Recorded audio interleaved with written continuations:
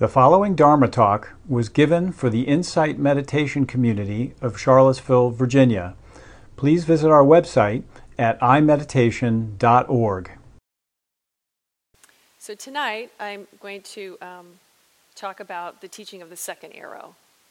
And I don't know how many of you are familiar with, I think probably most of us, know the phrase, pain is inevitable, suffering optional. And I just kind of heard, I never really looked in depth to see what the original teaching was from and how useful it can be to examine it and to find ways to deal with it. And how I didn't realize how much of this teaching is about reactivity. It's not just about the difference between pain and suffering, but what happens in between that moment where pain turns into suffering.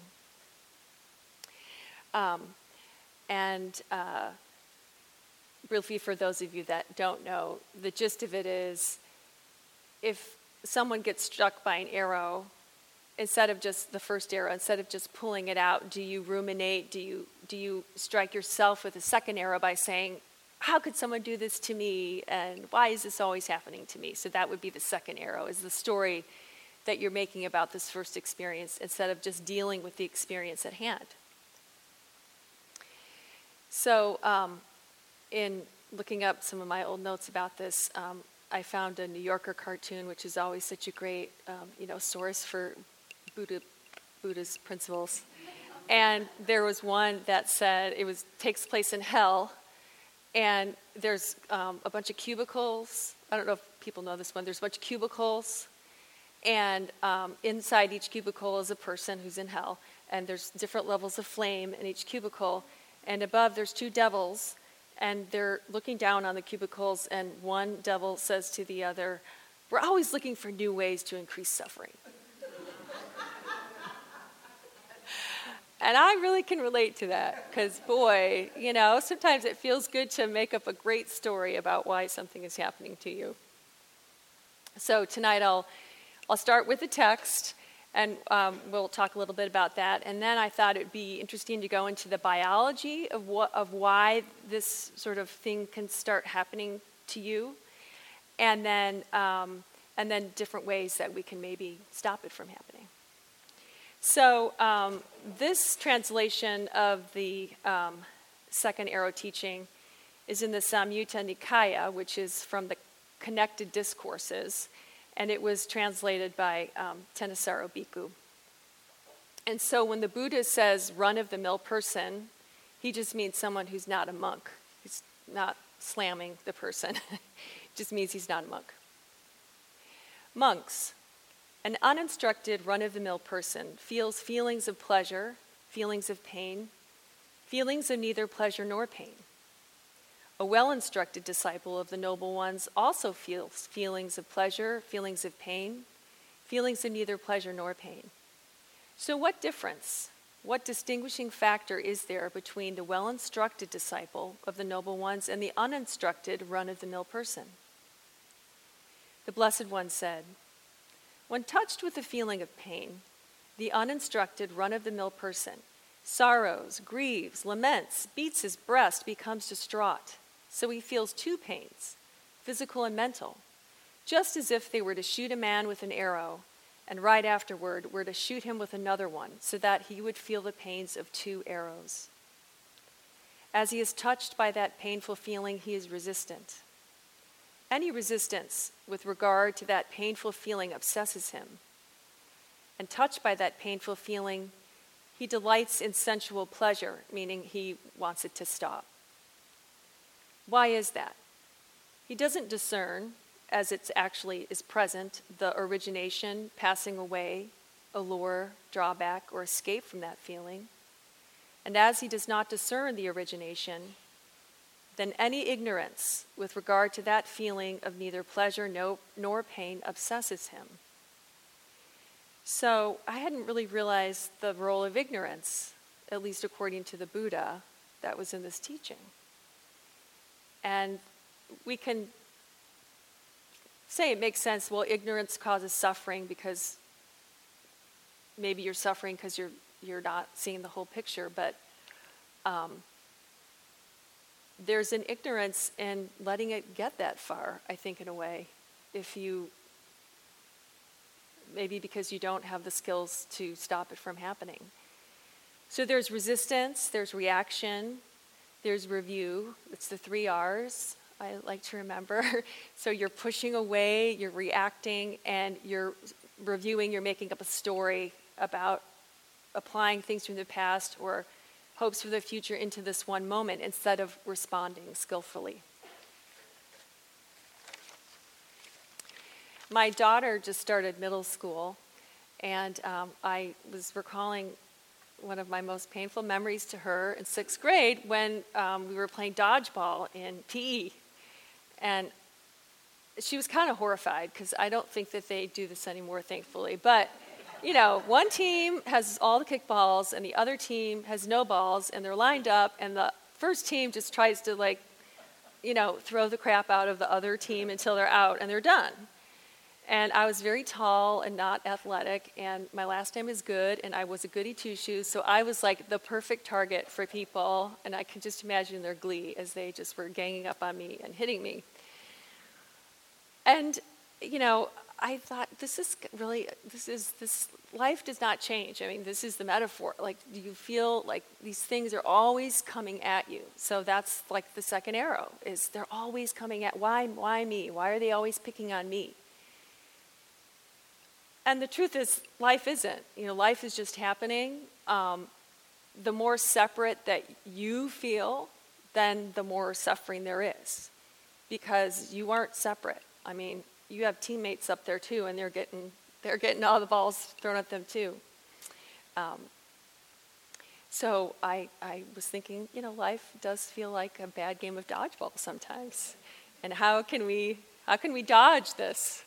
But we all know that the reality is that if we're human, we're going to suffer, we're going to get sick, we're going to feel pain, and we're going to eventually die. And even if you were, depending on what tradition you're from, if you were enlightened, you'd still feel those feelings of pain and sorrow and eventually death. The Buddhist teachings also say that this is not really what causes the misery in our lives. What is causing the misery in our lives is that in trying to avoid pain and seek happiness, we're kind of caught in the story of like, if only I would do the right thing, if only I was more skillful, if only then I could just stop these things from coming at me. And we can't really, but sometimes we can scoot out of the way, you know, in time with our skills.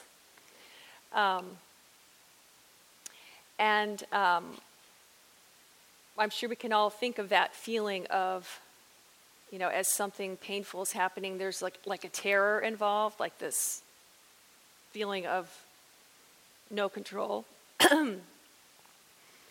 And I found in this one reading of this teaching that the Buddha wrote a poem about this, supposedly. I can only go by what it said. And supposedly this poem is what inspired him to look for an end to suffering. And in this poem, he uses a Pali word called Samvega, which sounds like a stage name, but it's Samvega. And it's the thing about Pali, as I mentioned before, is it can encapsulate a concept instead of just a description of a feeling.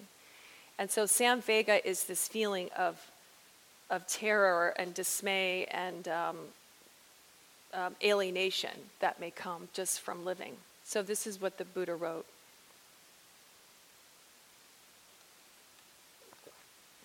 I will tell you of how I experienced Samvega. Seeing people floundering like fish in small puddles, competing with one another. As I saw this, fear came into me. The world was entirely without substance. All the directions were knocked out of line. Wanting a haven for myself, I saw nothing that wasn't laid claim to. Seeing nothing in the end but competition, I felt discontent. And then I saw an arrow here, so very hard to see, embedded in the heart. Overcome by this arrow, you run in all directions. But simply, on pulling it out, you don't run and you don't sink. So whether or not he really wrote that, I don't know, but I think it's beautiful, and it's, we're in the puddle. We think that we're just a fish competing for things, and that is not just what we are.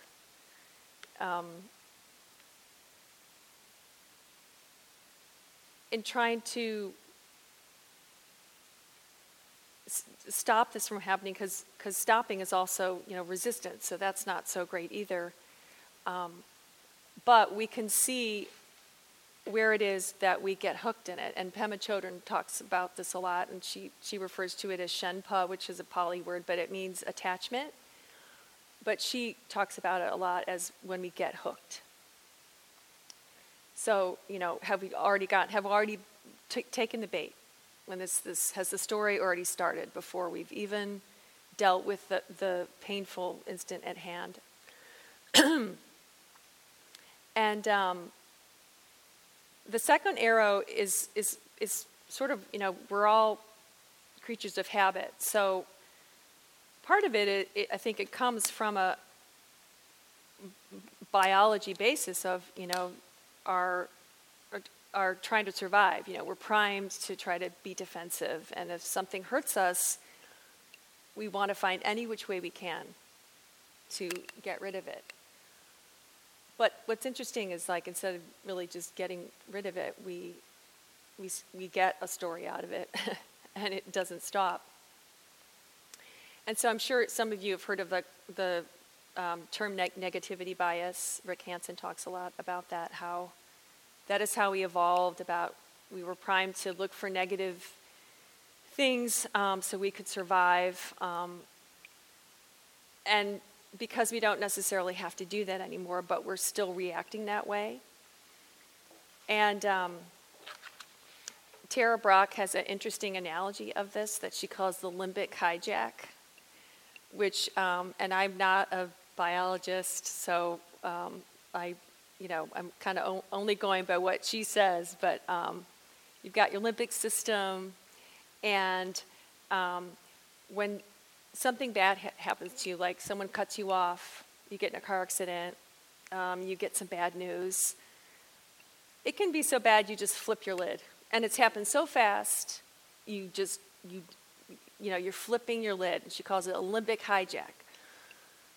So what's happened? It's instantly happened, and before you've even had a chance to control it. But if you notice it's happening, I've even said to myself, okay, I'm hijacking here. Let's just back up, take a breath.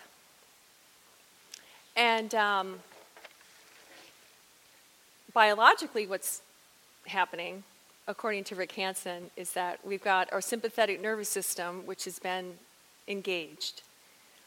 And a wake-up signal has been sent to the brain. And norepinephrine is stimulated. We've got stress hormones, cortisol's happening, your heart rate's happening, you're breathing fast, you're exchanging more oxygen in your lungs, your emotions intensify, and you are mobilized for action. What's not happening is that your prefrontal cortex is thinking logically. So in some ways, it's not a mistake for this to be happening. But we don't just have our biology, we have our mind. And we have our skillful means. And the Buddha was aware of this. He called it papanka, which again, another term that it sort of brings a lot of concepts together, but he thinks that some of the pain that's happening is because there's objectification. So you start feeling separate. You're just like the fish in the pond. You feel like you're the only fish, and oh my God, all these other fish are out to get me.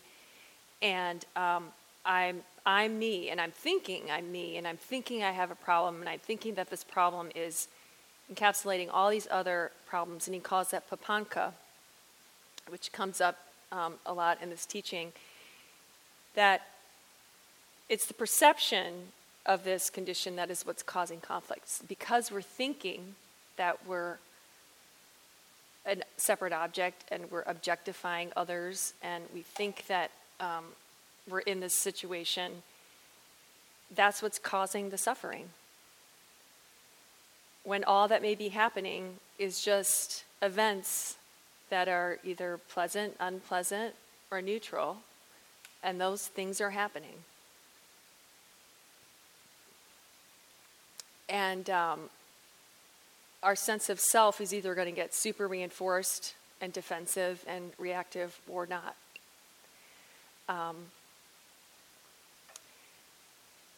I think it's interesting that sometimes if you can take any situation, like in the meditation, when I was asking a question, like, is there a difference between feeling pain or feeling wounded? Because wounded kind of implies a bigger story. Is that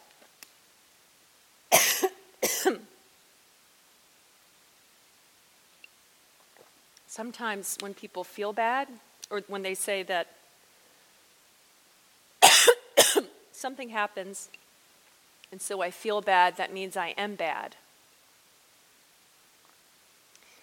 And it's kind of a leap, but it really, it happens, and I don't know why it happens. I mean, it just doesn't make sense, but it's okay to feel the feelings. And the way that I've been taught to stop pain from turning into suffering is to hold a space for the feelings without interpreting what they mean, without trying to figure, like, how does this fit in with therapy? How does this, fit in with my past or my family? But just to feel those feelings and know that it's okay to feel those feelings. It still may not be the whole picture, but those feelings are what keeps you in the present. And I know Jack Kornfield would always say, your feelings are real, but they're not true. I think it took me years to sort of get a handle on that, but because we can't ever know what's true. I mean, we'll never know all the causes and conditions.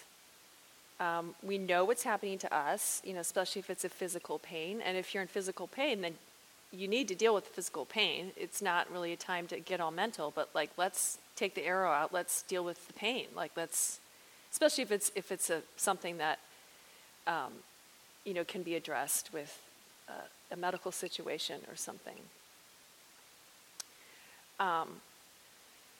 But do we ever know what's true? I mean, what's really true? And sometimes I also think if you can't snap out of it, you can say, well, where isn't it true?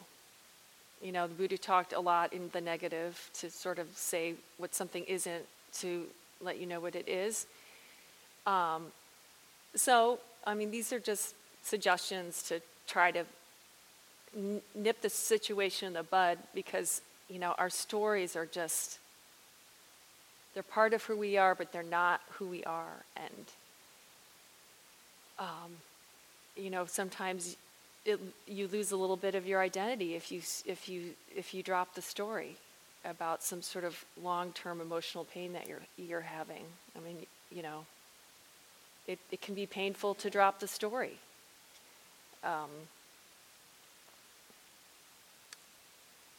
I also think it's okay to know when to disengage from other people who are like masters of the second arrow. Like, it's really... I mean, I have a wonderful friend I work with, but gosh, I just have to sometimes go, this guy's making an art form. And also that's not also the time for me to say, well, there's this teaching of the second arrow, and that's what you're doing, and your second one, it's just, it's I think a lot of the times, what's needed is, he just, loving kindness.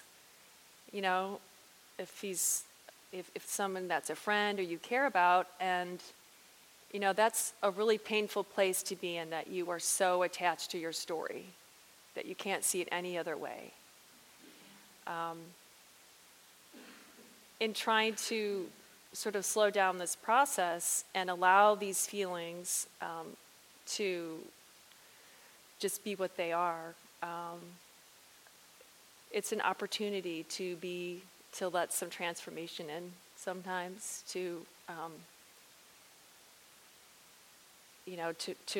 recognize your pain and see where it takes you, instead of trying to go to some sort of end game with it. Because pain is pain. I mean, it's not a fun place, but it's the reality of life. Pema Chodron also talks about, at this point, this is where some bravery and courage can really go a long way. Is that, I mean, it takes bravery to train yourself to have an unconditional, she would call it friendliness, but a inquiry attitude instead of a pushing away attitude. It takes bravery to stay with pain as it arises, to not bite the hook when someone dangles it in front of you. And we're still going to feel painful feelings. We're still going to probably be betrayed or lied to or hated. But I think what's not happening is you're not taking the bait. And it can, I think on the plus side, you can gain an emotional maturity from trying to do this. At least trying to say, I want to experience this in a new way, not just sort of let myself get hijacked.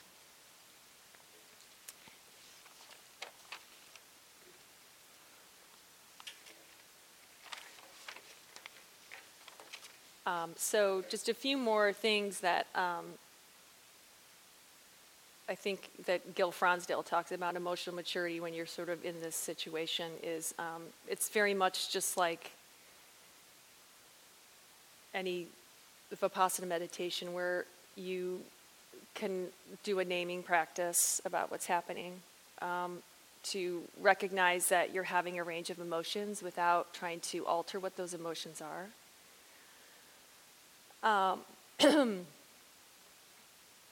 And he also made a point that if you stay in your body while you're doing this, the body is a bigger container than the mind. I thought that was really interesting, that your body might have more information for you than this mind that's happening. And it's just something to, I think, experiment with.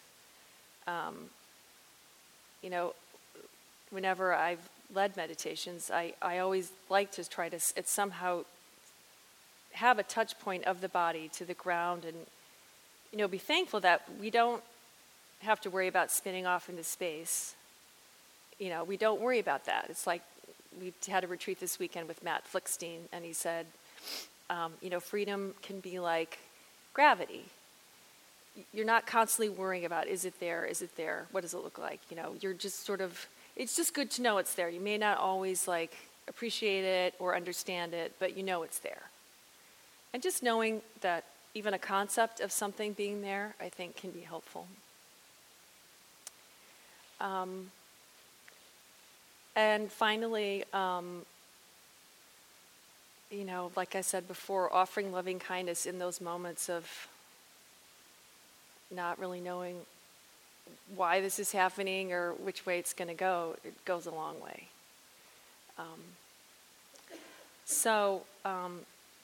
Before we get to any questions, I did look up the rules of dodgeball because I wanted to get very clear on what, this obviously pivotal point in my middle school history. And because I didn't even know there are rules for it. And they are on the internet, and there's 9 short rules, and then I sort of turned them into how we could use this in this talk. So number 1, so this is how to play dodgeball. 1, stay behind and let your teammates get the balls unless you're really good. And I thought, that's good advice. We can't control everything that's happening. We can control our reaction, and we can get out of the way if we can't. That's okay. 2, When throwing, don't be afraid to turn sideways and almost fall, then catch yourself to increase your power. So I took it as the time for awareness of the second dart is as soon as the first one comes. And this is our opportunity that even when we're falling, we can catch ourselves. 3, to catch a ball, let it come to you. Don't go to it. That seems, keep pretty good advice. Keeping a softness without being rigid can help. And my very first teacher at Spirit Rock, Howie Cohn, said this every single time I sat with him, which was, you can always find a reason to be a witness for the prosecution, which is so true. You can sit there and argue your suffering till the end of time if you need to, but, you might not want to do that. 4, when dodging, always be ready to jump, as they will most likely go for your feet. So pay attention to your body with what's happening. 5, this is my favorite one. Think of the game as war. Pretend that you're fighting for your life and you are facing your greatest rival because you are. And I think your greatest rival is delusion. 6, pay attention to all directions. Be mindful, be present. 7, a good strategy is to get some friends. I think that you can really lean on your Sangha and lean on your Dharma friends. And I highly recommend getting 1 or 2 people or more in your life that you really can talk about your life in terms of the Dharma. 8, do not show any mercy whatsoever for the second arrow. And finally, 9, the most important thing is, of course, to practice. So those are my thoughts on the second dart. Does anyone have any questions?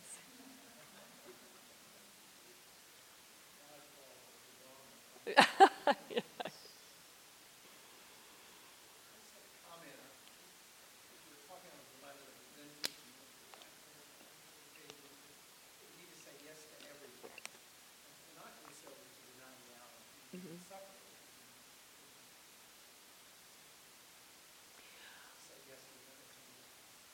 Right, and I can't remember who said it. It was Rinpoche, but he said, at a certain point, you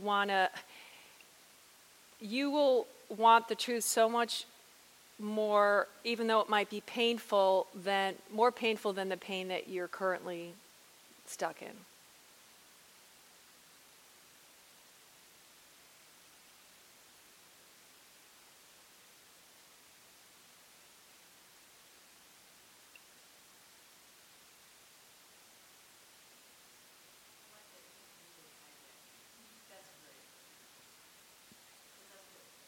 Yeah. Yeah, I used to flip my lid a lot, and I don't anymore so much. And I look back and I think I enjoyed doing it too. Like it's a real engaging feeling, but it's a very out of control feeling. And the results aren't usually great.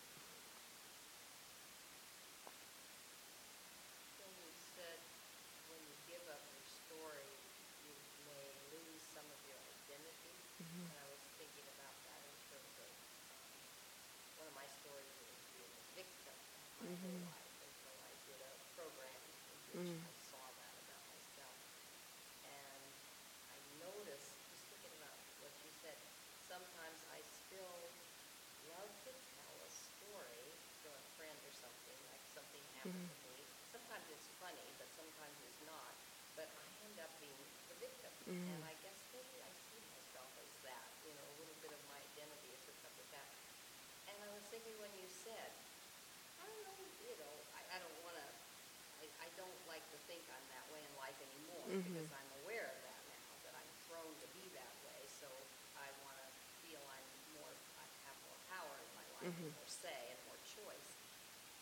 And yet, I was thinking a lot of my identity is hooked up with being a victim. As a kid, particularly, I was the last one always chosen on the kickball team. I will never forget that as long as I lived in grade school because I couldn't run fast. And it was so embarrassing, just totally embarrassing. We'd stand in line and the kid who would be the captain would start picking, and I knew I was going to be, and I was always either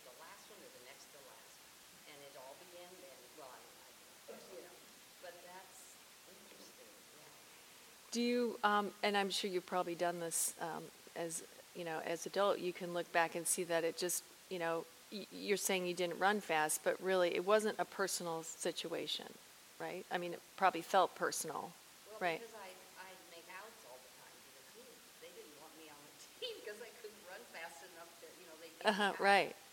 So that was personal. I guess I'm not sure. I just think that, it is painful, but like the situation is not set up that, we're going to make sure that, everyone wants to win just to hurt you. Right, got it. Yeah, I got it. Okay. But I certainly made a nice Yeah, story of that. right. Yeah, I mean, yeah, it was probably felt personal on a level, but, they're all, you're just playing a part in their story. That's true. And I think there's, I used to hate getting older, and I don't mind it so much just because I'm looking forward to the new stories. I mean, we all tell stories, but, there's a strength that comes to surviving all that without still being a victim. So, And you can create better stories, Yeah. more positive ones that, like you said, aren't necessarily about you or how you're a victim, but this happened, it's okay, so we move on. It's like, no big deal, it's nothing. right. And then occasionally I get those insights, more and more, but still. And it is, you hear that, and you still, and like my daughter, I mean, she was horrified when, like I said, this is what, it was so blatant. But, it's different, things like that still happen on different levels, and maybe we just, every generation gets a little better, hopefully.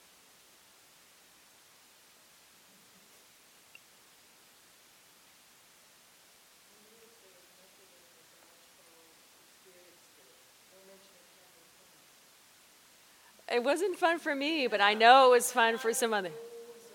Oh, right. Well, it's like they. Kids, we would sort of put it out there that was the goal. That was one of the, we were doing this, to have fun, but totally, that was not the. Yeah, and that's funny that you say that because you're right. It should be fun, and it really felt like war. Like you're. I think I feel that a little bit about spiritual practice. I'm always wary of spiritual teachers or teachings that don't have any joy or silliness or giggling involved. Mm-hmm. So where there's anything like that. Well, is Bob still here? Didn't you say once that that some of the older monks would say that they wouldn't laugh because they thought it was lying or something? Yeah. Oh, right.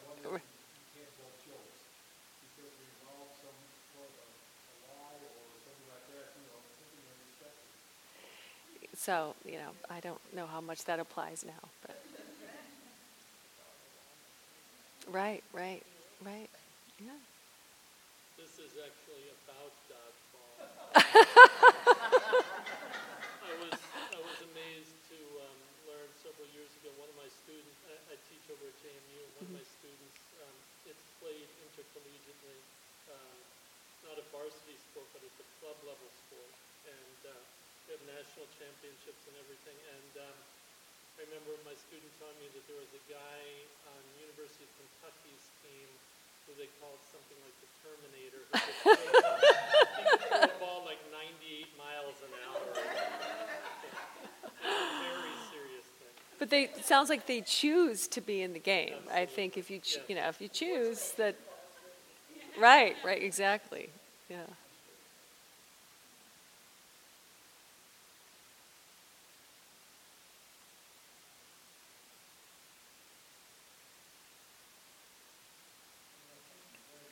Oh, thank you all so much. Thank you.